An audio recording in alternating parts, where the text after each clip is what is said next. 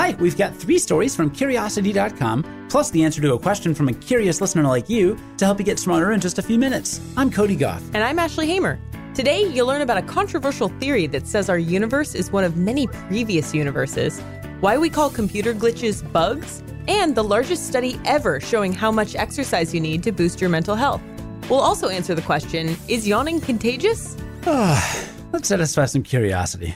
There's a theory that our universe is just the latest of many universes. It comes from Roger Penrose, a legendary physicist who's worked with Stephen Hawking, so he's kind of a big deal. And fans of the theory say they can prove it. So today, let's talk about the universe. We like to start small here on the Curiosity Daily. Just ease into it with the entire existence of everything. Yeah, why not? So Roger Penrose does not subscribe to the Big Bang Theory. Instead, he champions what's called conformal cyclic cosmology, or CCC. This theory says that our Big Bang was not the first bang, and it won't be the last.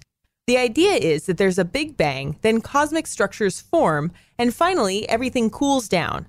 Eventually, all the stars die and only black holes are left, until they evaporate and leave behind nothing but disparate particles. Here's the kicker. At that point, our universe is indistinguishable from a singularity, and another universe emerges from it in its own Big Bang. Now, to figure out what happened in the early days of our universe when it was just a dense plasma soup buzzing with subatomic particles, cosmologists look at the leftover radiation from that time period. It still exists in what's known as the cosmic microwave background, or CMB. It's kind of like our universe's baby picture. The CCC theory says that the final dissolving black holes in a past universe would leave their marks, known as Hawking points, on the CMB, and we just need to look for them. And in a yet-to-be peer-reviewed paper, Penrose says he's found them.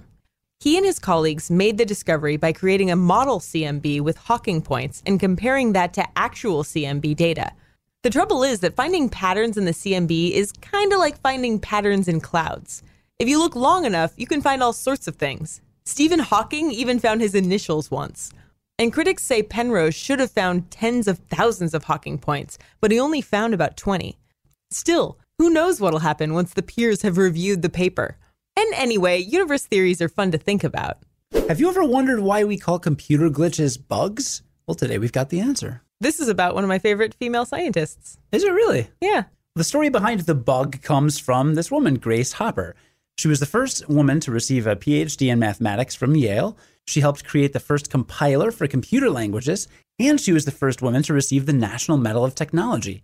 There's also an annual Grace Hopper celebration of women in programming, so she's kind of a big deal. Anyway, the urban legend is that in 1943, Hopper found a moth stuck inside a computer while she was working for the U.S. Navy. According to the Navy's website, this was the first use of the term bug in the computer context. A few of the story's details are disputed, like the exact model of computer she was working on and the exact year that this happened, but for the most part, the story is accurate. Cody, do you know what day she found the moth on? What day? She wrote it in her notebook. September 9th, the day this podcast comes out. Whoa. Well, exact date notwithstanding, there is a discrepancy that comes from whether this actually was the first use of the term bug. According to the Oxford English Dictionary, the bug nickname first appeared in 1889 in a newspaper description of Thomas Edison. He had also used the term in his private journals as far back as 1876. He imagined little scapegoat bugs trapped in his glitchy machines, like the phonograph.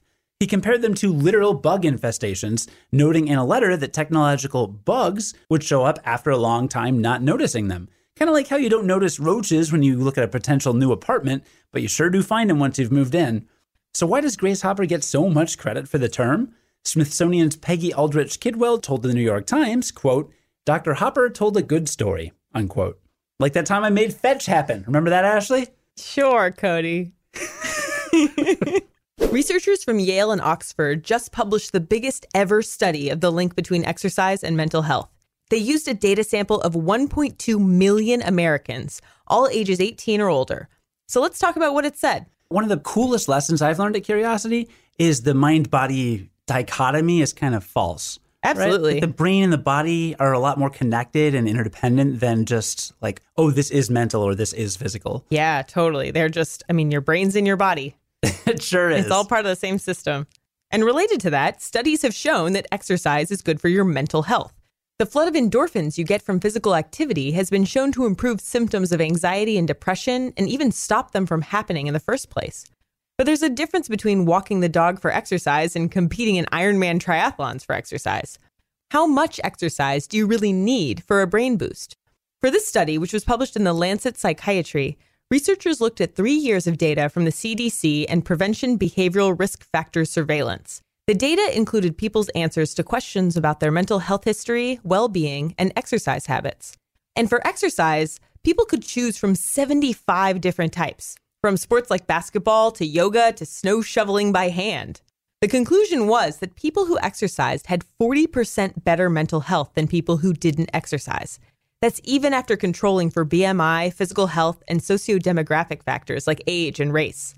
The biggest mood boosters were team sports, followed by cycling, aerobics, and running. Household chores were near the bottom, which makes sense, but they were still associated with a roughly 10% reduction in, quote, mental health burden. That's the researchers' term for the number of bad mental health days a person had had in the past month. According to the researchers, you'll get the most bang for your buck if you exercise for about 30 to 60 minutes 3 to 5 times a week. That's a total of 2 to 6 hours a week. That'll get you peak benefits. Any more or less, and you still benefit. It's just not optimal. You can read more about the full results of the study in our write-up on Curiosity.com and on the Curiosity app for Android and iOS. And you might want to consider reading it on a treadmill or a stationary bike. Your brain will thank you. Today's episode is sponsored by PBS. Do you love a good book? Have a favorite novel? Catcher in the Rye, 1984, The Adventures of Tom Sawyer, Gone with the Wind, The Color Purple? So many classic and beloved stories. It's hard to pick just one, but PBS needs your help doing just that. PBS has a list of America's 100 best-loved novels, and they need you to help pick number 1. The Great American Read returns Tuesday this fall at 8/7 Central, starting September 11th on your PBS station. Host Meredith Vieira talks to some of your favorite authors, celebrities, and athletes about the subjects and stories found in our favorite books. They'll explore the many ways these novels affect, reflect, and connect us all. Go to pbs.org to see the entire list. Vote for your favorites and share with your friends. It all leads up to the grand finale on Tuesday, October 23rd, when all the votes are counted and America's favorite novel is announced. Celebrate reading, books, and imagination. Join the conversation at #GreatReadPBS. The Great American Read returns Tuesdays this fall at 8/7 Central, starting September 11th on your local PBS station. We got a question from a curious listener like you on Twitter. Stargate Pioneer asked, is yawning contagious? Great question. The short answer is yes. But why is that? There are actually a lot of different viewpoints on this. Why do we yawn in the first place? Well, some scientists believe we developed yawning as a way of cooling our brains. Now, contagious yawning begins in children aged 4 to 5, which is also when empathetic behavior begins.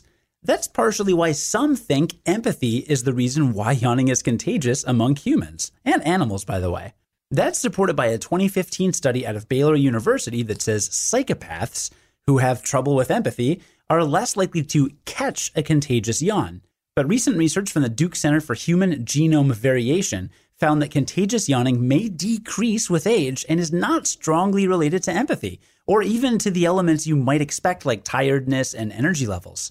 But Duke Health News reported, quote, contagious yawning is a well-documented phenomenon that occurs only in humans and chimpanzees in response to hearing, seeing, or thinking about yawning, unquote.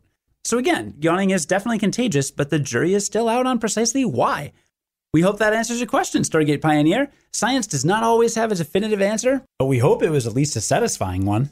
We're producing brand new, full-length Curiosity podcast episodes where we interview experts. They're exclusive for our Patreon supporters. We've already posted an interview with Dr. Michael Greger, founder of nutritionfacts.org, and we're working on interviews with author Vince Beiser, science communicator Dr. Natalia Reagan, and a follow-up interview with Dr. Louis Rosenberg, CEO of Unanimous AI.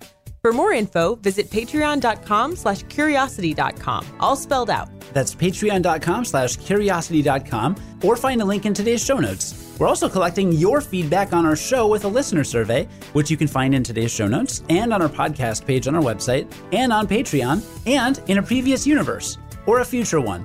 Either way, if you fill it out, then you can enter to win a Curiosity t-shirt. Join us again tomorrow for the Curiosity Daily and learn something new in just a few minutes. I'm Ashley Hamer. And I'm Cody Goff. Stay curious.